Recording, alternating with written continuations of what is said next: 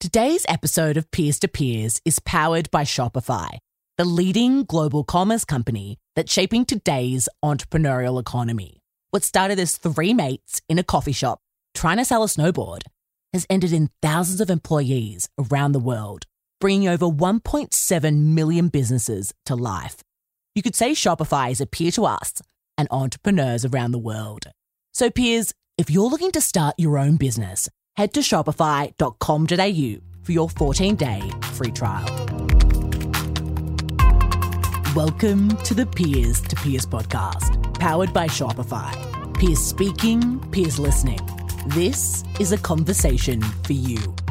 I'm your host, Michelle Kidnor, founder of leading Australian podcast agency, The Peers Project, and your fellow passionate peer. Each week, I invite an inspiring millennial entrepreneur from around the globe to chat with me. No filters, just real talk, peer to peer. Together, we unpack what it takes to go your own way and why there's nothing better. As always, thank you for listening. If you enjoy our podcast, please do pass it on. The more peers, the merrier.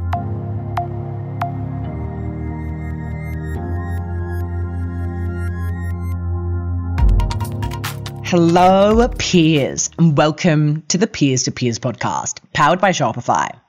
Peers, it's the final episode of the year.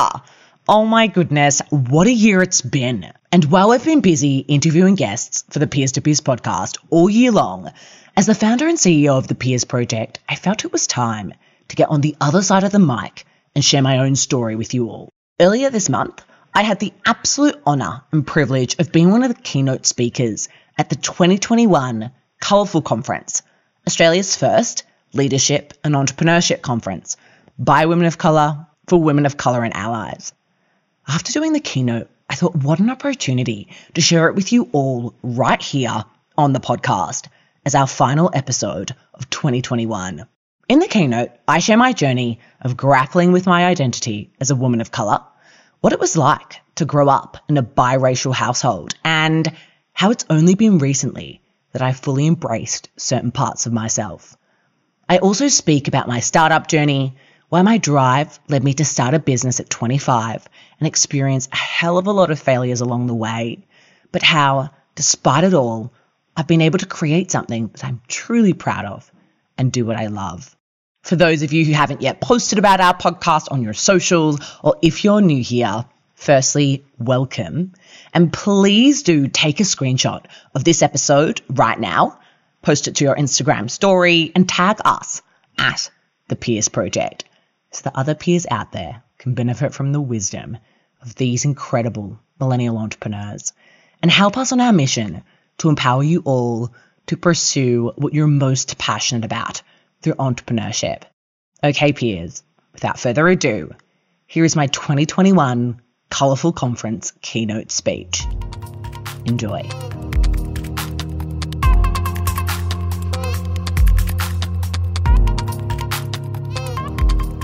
Hello, sisters. Before I dive in, I'd like to acknowledge the traditional owners on the land on which we are meeting today. I pay my respects to their elders, past, present, and emerging, and the Aboriginal elders of other communities who may be listening. So when Winifred asked me to deliver this keynote speech, I took my usual approach to everything in life. Just say yes. But then I sat down to write it and realised there was a lot going on under the hood that I was going to have to dig deep to deliver something meaningful for you all, the incredible group of women sitting in front of me.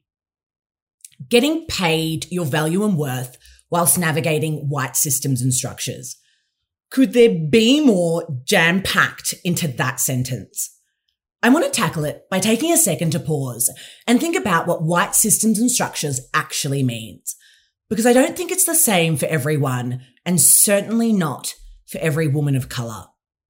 The way we are raised and taught about white systems and structures plays a huge role, either overtly from our family of origin telling us their stories, or by watching it in their actions and experiences.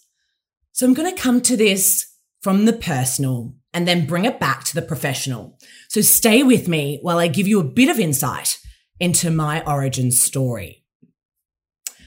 I have a complicated relationship with the idea of whiteness because I'm half white.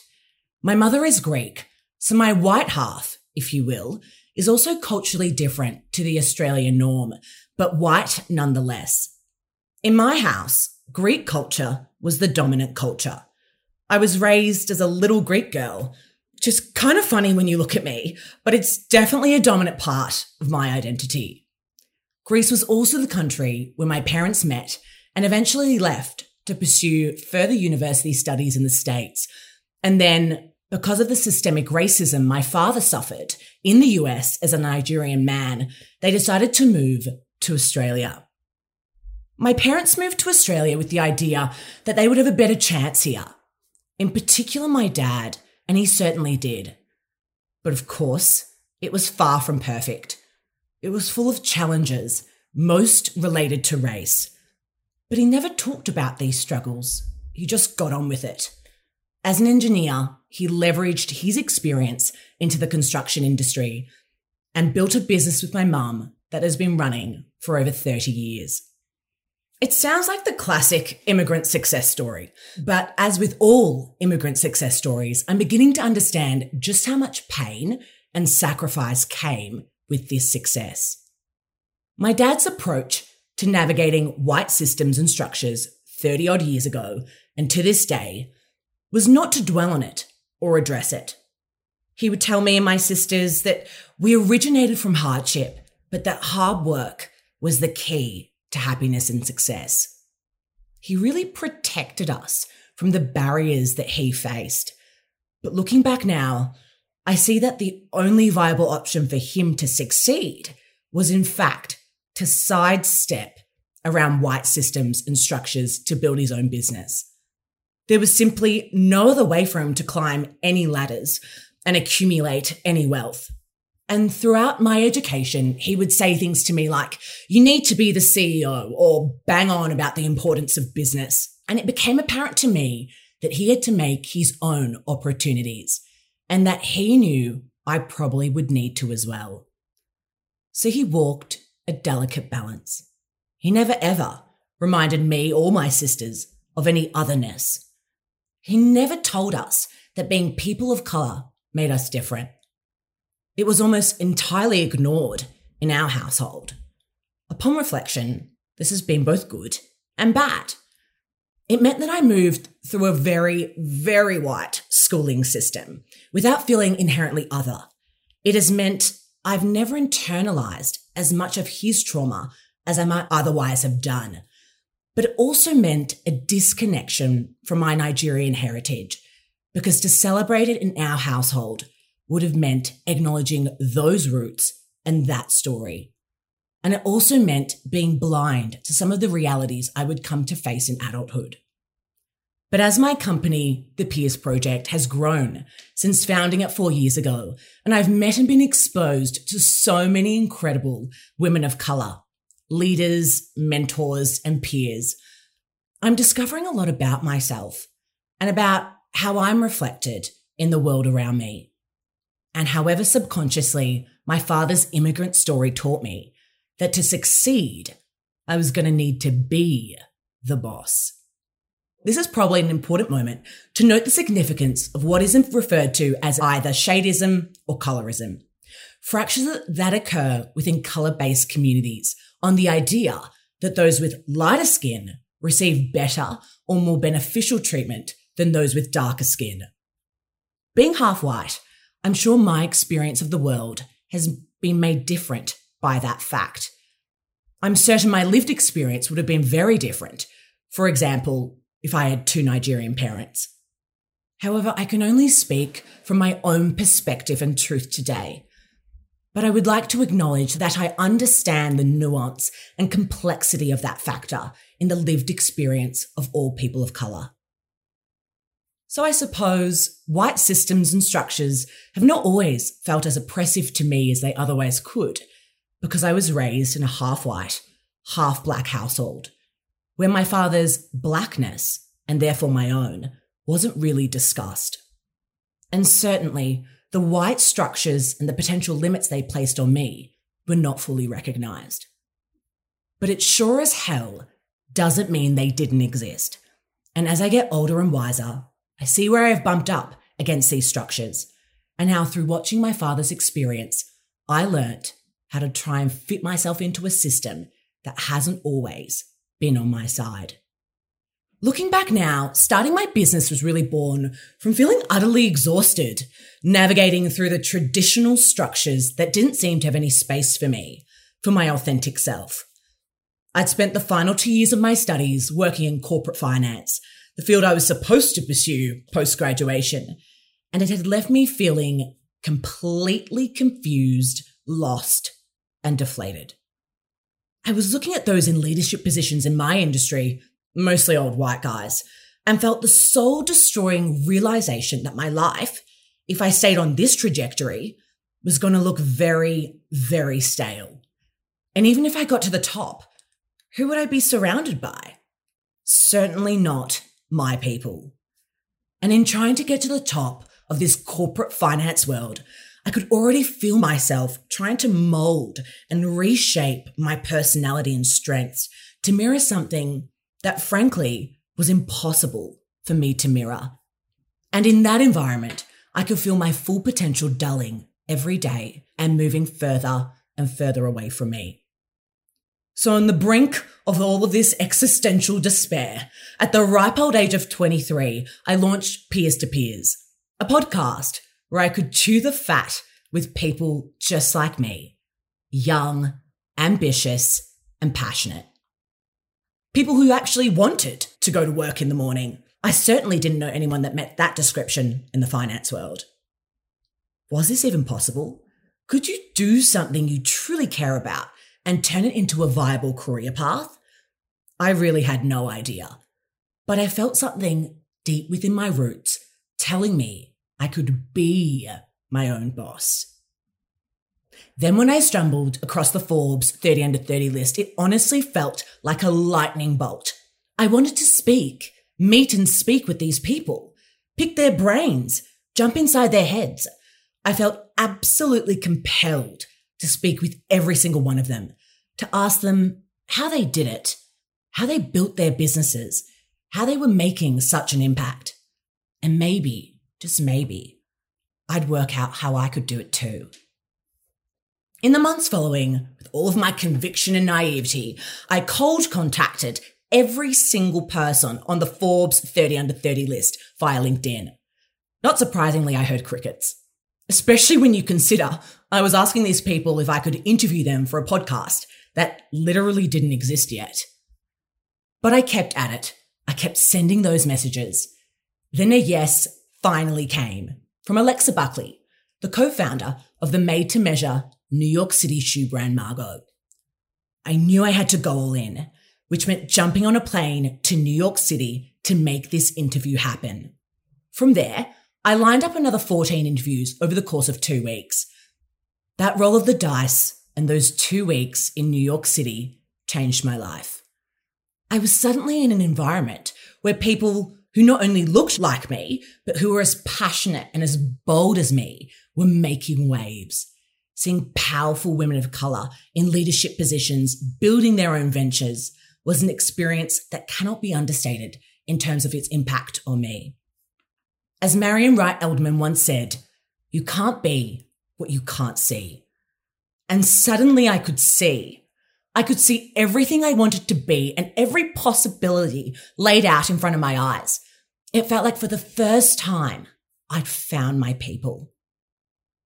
These people showed me that it's possible to turn your dream into reality through entrepreneurship, to do what you truly love and what truly sets your soul on fire, and not just as a side hustle, but as a full-blown business and career. Whilst my dad's story taught me the power of entrepreneurship, I definitely didn't think it was possible at such a young age. Whether it's being a woman or a woman of colour or simply being young and naive, it took this trip to New York City for me to tie the threads of my upbringing together with my passions to go all in and back myself. After New York, I took myself over to London, where I again interviewed another cohort of amazing young entrepreneurs, and then back home to Australia to revel in the glorious moment of quitting my job in finance. For anyone who's yet to flip the bird on their corporate job, I couldn't recommend it enough. But that's not to say it didn't come without a lot of fear and trepidation.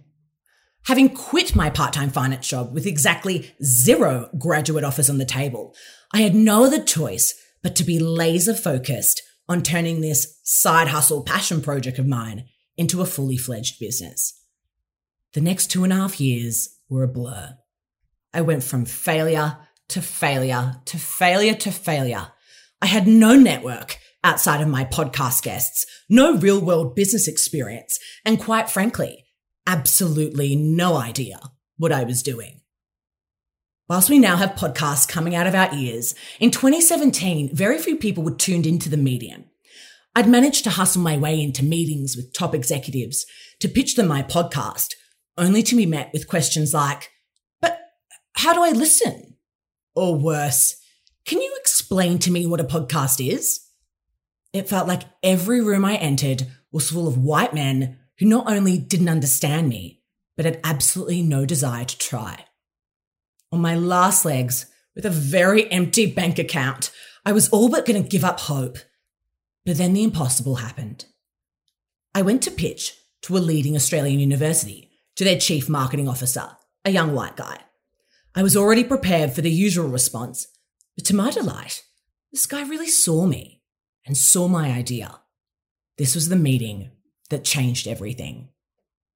I started showing him our pitch deck, telling him about the podcast, our achievements, our goals, and my vision, and why I thought this university should sponsor the podcast. After I pitched, I paused, waiting for the usual polite decline, but instead, I heard him say, "This is really great stuff, Michelle. What a project you've got here. Look, I know podcasting is new, but I'm fascinated by the medium and, was wondering if you'd be interested in helping us create our own podcast. I mean, you clearly know what you're doing. Could you work with us to create our own university-wide podcast? Perhaps you could even host it too." My heart started racing in total disbelief. I hardly knew what to say. This was the first almost yes I'd received. This was also the first time I'd been asked to make a podcast for a business or a brand. Something instinctively kicked in and I said, "Yep, no problem at all. I can do that for you. We can make it happen." And you can just imagine my mind like little duck's feet underwater. A classic fake it till you make it move. But like any entrepreneur will tell you, say yes and the rest will follow. He responded with, "Okay, great, Michelle. Well, just send through the quote and we'll get going." I left the meeting dumbfounded. I learned 2 key lessons that day.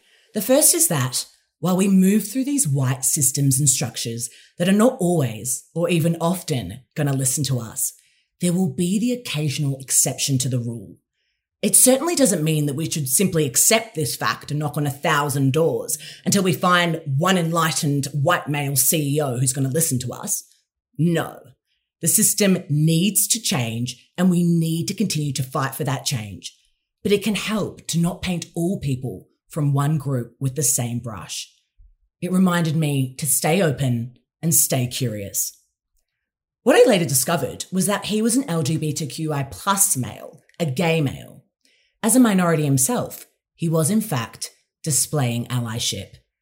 He could see the hard work and passion that had gone into my side hustle project. But beyond that, he could actually see me.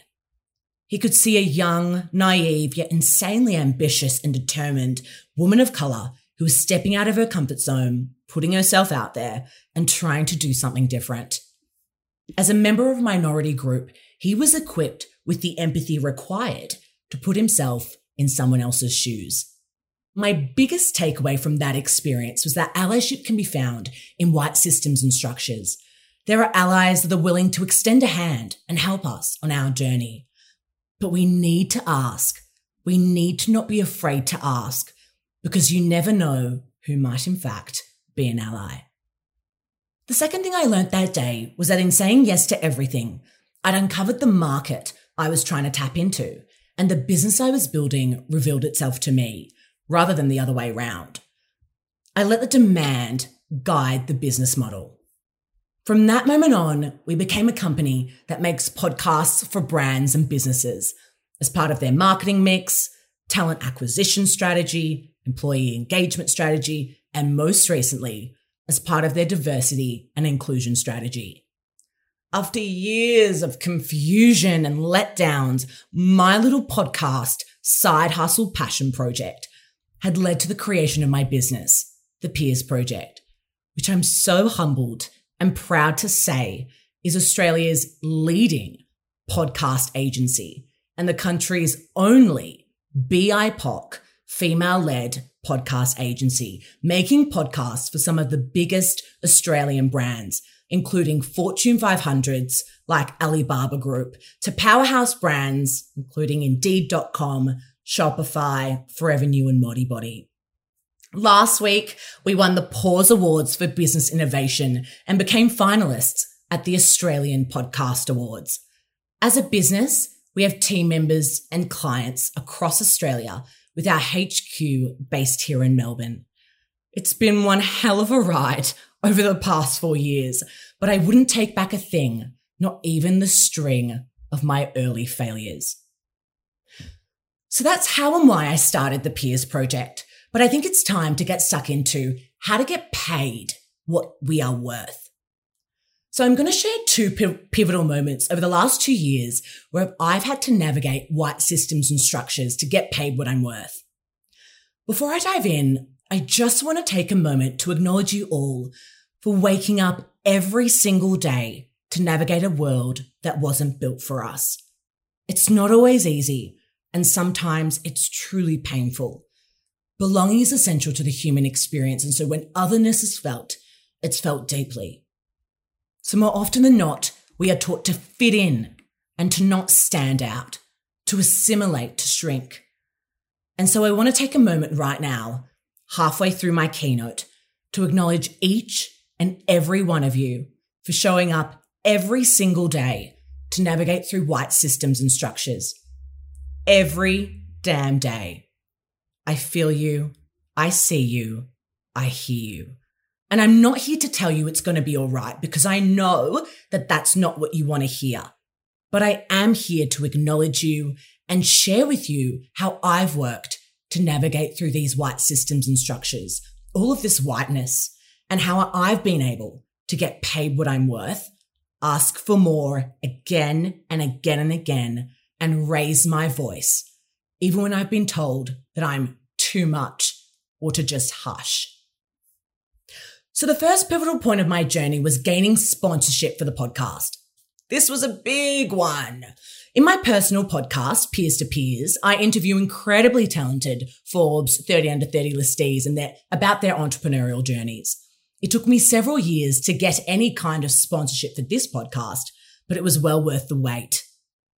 So back in 2018, after 1 year of running the Peers Project, having traveled across New York City, London, and Australia, I was running out of money. Fast. This was my first year officially in business, and it was a complete and utter disaster. I was a naive, albeit very ambitious, 25-year-old trying to start a business. And yes, the operative word here is trying, but objectively, I was failing miserably. As a last-ditch attempt to revive my dying business, I thought gaining a sponsorship deal for my Peers to Peers podcast might be the golden goose that could save the day. So off I went, connecting with top executives from leading organizations across Australia on LinkedIn. And yes, I am absolutely LinkedIn obsessed. It is by far my favorite social media platform. Please connect with me there, sisters, and I encourage you all to get on it. So from all of my LinkedIn groundwork, I found myself in meeting after meeting after meeting with your stock standard white guy, executives, asking for financial support through the form of sponsorship. After about the 15th meeting, I was completely deflated. I was starting to really doubt myself, like a lot. I knew we didn't have 100,000 downloads or listens like other major players, but I always thought my powers of persuasion were strong and compelling. So I started to doubt my core skill set. I figured, it must be me. I'm just not good enough. This was a real breaking point for me, I felt invisible in a system I was trying to navigate. With every knockback and every no, I felt myself becoming smaller and smaller. I felt rejected, cast aside, and misunderstood. And I really wanted to quit. I wanted to throw in the towel. I wanted to give up. After a year of giving the business everything I had absolutely nothing to show from it. To be honest, it was humiliating. Of course, with the benefit of hindsight, I can see that a year is nothing at all. I can see now that I had many more stones to unturn. But at that moment, I could see none of that. So I quit. I threw in the towel. Now, let me clarify. I quit trying to find sponsorship for my podcast. I didn't throw in the towel on my business entirely. And then 2.5 years later, in late 2020, I revisited the idea of podcast sponsorship. By this stage, the Peers Project had a track record of over 100 podcast episodes with young, diverse entrepreneurs. Through the podcast agency that we'd since created, we had a business model that worked. We had a proven concept. Despite COVID, the business was rapidly growing, and in no small part due to a team of incredibly talented creatives I'd assembled along the way. And then after the explosion of BLM rallies in the US that then swept the globe, we suddenly saw huge interest from major Australian publications like Marie Claire Australia in featuring the Peers Project as a female Black-led business. I was in a completely different headspace. I'd regained my strength, I knew my worth, and I knew that what we were doing was really damn good and one of a kind. I'd also learnt so much over those past 2.5 years about business, about sales, and what it really takes to enroll someone into what you're doing. I was ready to give pitching for podcast sponsorship another shot. And although it still took several months of cold calling, pitching, and chasing up leads, I had the energy and the conviction to keep pushing. Eventually, I landed a meeting with the head of marketing at Shopify Asia Pacific. Again, I was dealing with a straight white guy, but there was allyship in him from the very beginning. He didn't seem cut from the regular mold, and it paid dividends for me not to write him off as someone who wouldn't see me. He immediately bought into my vision and mission and wanted to partner with us by buying our premium sponsorship package. So suddenly, we went from no sponsorship to sponsorship from the biggest global entrepreneurship company in the world. I was in utter shock and disbelief when I received the email. I still remember I was out with a girlfriend, and as soon as that email came through, I screamed so loudly right into my girlfriend's ear. I just couldn't believe that after all of this time, it had finally happened. So my key learning from this experience is that sometimes we need to put something down for a moment in order to pick it back up and run with it. And that it's not a failure to call time out on something if it isn't working. The race is long, and if you're pushing against a closed door, sometimes the key is in knowing when to stop pushing.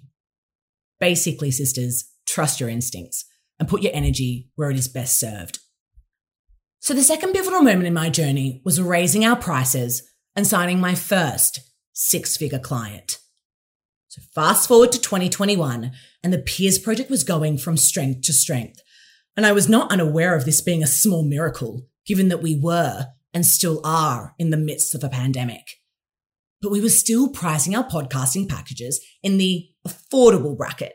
Not low or dirt cheap, but certainly not top dollar either. Having ended 2020 with a bang, signing our first ever global client, Alibaba Group, I knew that kind of brand on board, we could start charging more. Or in other words, what our skills and expertise are really worth. So at the end of 2020, I increased our prices. 3-fold. Yep, that's right. Not doubled, but tripled our prices. Pretty ballsy move, right?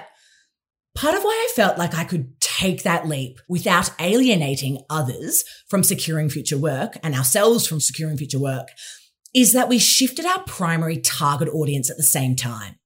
Because we landed Alibaba and had sponsorship from Shopify, I made the decision that we would only service large corporations and organizations with 500 or more employees. It was a big, bold shift, but a necessary one if we wanted to reach the growth goals I had in mind for us heading into this year. The price increase simply matches large media companies that offer the exact same service. I asked myself, why can't we charge the same amount for the same offering? I know that we offer a service that is second to none.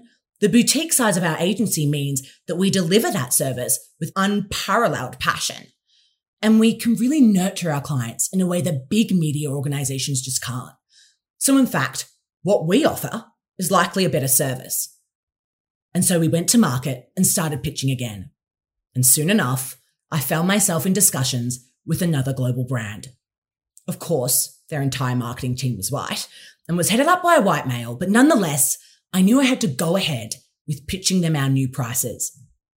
I remember drafting up the quote once we'd gone to that stage, and boy, oh boy, was I nervous. But I just told myself, if you don't ask, you'll never know. Once I'd sent through the quote, it was crickets for a while, but I didn't let that defeat me. I just kept touching base and following up. And soon enough, I received a call from their head of marketing. We chatted through the various pricing tiers and packages, and I told him, look, if you want to do this properly and really give it a go, going with our top tier package is really just the way to go here. Otherwise, honestly, for what you're trying to achieve, there's just no point. Just don't bother.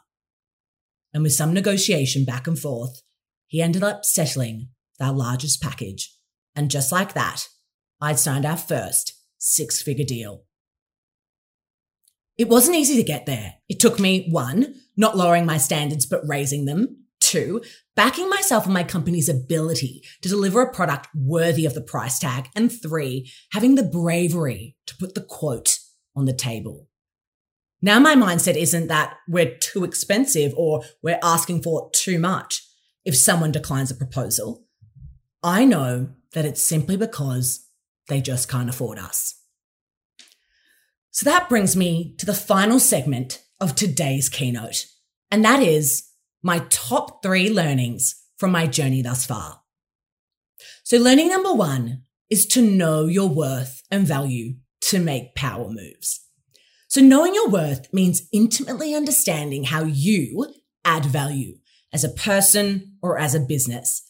Because at the end of the day, in business as in life, it all comes down to perceived value and value exchange. That's really how we have to see it. Getting paid our worth means knowing our value and the value that we bring to the table, and then being able to effectively communicate that value, aligning it to the needs and the deep desires of the person who we're selling or pitching to. So step 1 in that process to knowing your worth and value is to identify your own unique skills, abilities, and talents. We all have them, even if we don't know it or can't see it. For example, some of my unique skills, abilities, and talents are my ability to form genuine and authentic relationships with those around me, both personally and in business. My ability to make people feel instantly comfortable with me and trust me. My ability to inspire people by just showing up and being 100% authentically myself. These are some of the things that I used to take for granted. What are often labeled soft skills, which somehow makes them less valuable than, say, being able to crunch numbers on a spreadsheet. I used to think everyone must have these skills, that they're not really skills at all. But it wasn't until I looked deep within, spoke to some of my closest family and friends about what they saw as unique about me, that I began to understand what I bring to the table and what my true value is. So do not underestimate your soft skills, which as women of colour, we have a propensity to develop naturally in order to navigate difficult situations and white systems and structures. So step 2 in knowing your value and worth is identify your professional education, skills, and unique experiences. So after identifying your soft skills and what makes you authentically you, think about the experiences you've had that reinforce your power. That can be anything from education, professional skills, to unique experiences. So for example, for me, I studied a Bachelor of Commerce, Bachelor of Arts, and a Diploma in Chinese Mandarin at university. I speak 2 foreign languages, French and Chinese. I've been media trained and have over 10 years of public speaking experience in English and also other languages. Outside of Australia, I've lived in Shanghai, Paris, and Northern UK. I've travelled every year to Southeast Asia since I was 13, apart from the last 2 years of the pandemic, and learnt about how to integrate and embrace different cultures and ways of living. I had under 5 years of professional experience before I dived headfirst into entrepreneurship. I definitely could have seen this as a negative, but instead, I chose to see my desire to chase my dreams at an early age as a positive. So get detailed when you're doing this exercise. As you can see, I didn't just stop at higher education. Your own personal journey and unique experiences 100% contribute to your value and prove what you bring to the table. Now in a position to employ people, I see life experience as one of the most valuable things on a CV. So step 3 in knowing your value and worth is to effectively communicate your value by aligning it to an organization or a person's needs and deep desires. So when you clearly show an organization or person how your value helps them achieve their greatest desires and in turn solve their biggest pain points, you put yourself in a position that makes you invaluable. So for example, when I was putting together the brief and the pitch deck to gain sponsorship for the Peers to Peers podcast, I included a snapshot of not just the podcast statistics, but also our mission and vision of the podcast and what we'd already achieved and what we were looking to achieve in the next 5 years. I then aligned our mission of amplifying diverse stories and voices to our potential sponsors' mission and core desires, which was to invest in diversity and inclusion and support minority-owned businesses. By aligning the two, I showed them how they can get what they want while we get what we want. It was a mutually beneficial value exchange that had social purpose at its heart. And then I added a price tag to it, and not a cheap one at that. So the key lesson here is that you need to think strategically about how you communicate your value and not just what your value is. So now onto the second takeaway from my journey thus far. Always ask for more. Don't be afraid that you're asking for too much. As women, and even more so as women of colour, we've always been told to pipe down or just be happy with what you've got. But I think challenging this and asking for more than you might even believe you deserve will ultimately allow you to get to where you want to go. For me, learning to ask for what I wanted without shame or guilt was key. And then from that place, learning to ask for just that little bit more. Because it's when you ask for more that you can really start to challenge people's expectations of you and your own expectations of yourself. If I'd never asked to not just be paid, but to be well paid, then I'd probably be selling myself short. And when you sell yourself short, you begin to believe that what you're trying to achieve is impossible. And it's not, because nothing really is. In my first year of running the business, the podcast agency, I really struggled with asking for more. We were new. We didn't have a lot backing us. To be completely honest, I didn't even know how much value we did add to our clients.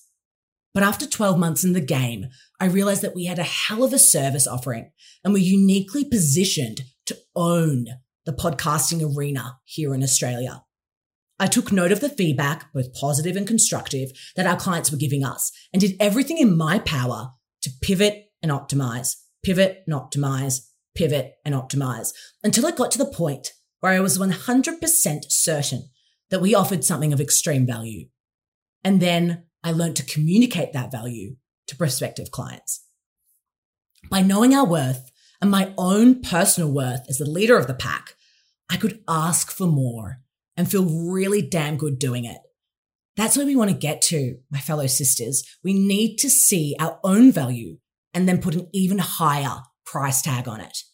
And then the final takeaway from my journey thus far is if they can do it, why can't I? This was the very question that changed my entire life. It was the question that grew louder and louder in my head as I interviewed all of those amazing Forbes 30 under 30 listees in New York City. I particularly remember this question rising up after I interviewed Brittany Garth, a Black female entrepreneur coaching women in over 7 different countries, shattering all kinds of ceilings along the way. As she talked about the challenges and the barriers, the no's and the slammed doors, many of which related to her race and gender, rather than disempower me, it just made me ask myself, well, if she can do it, why can't I?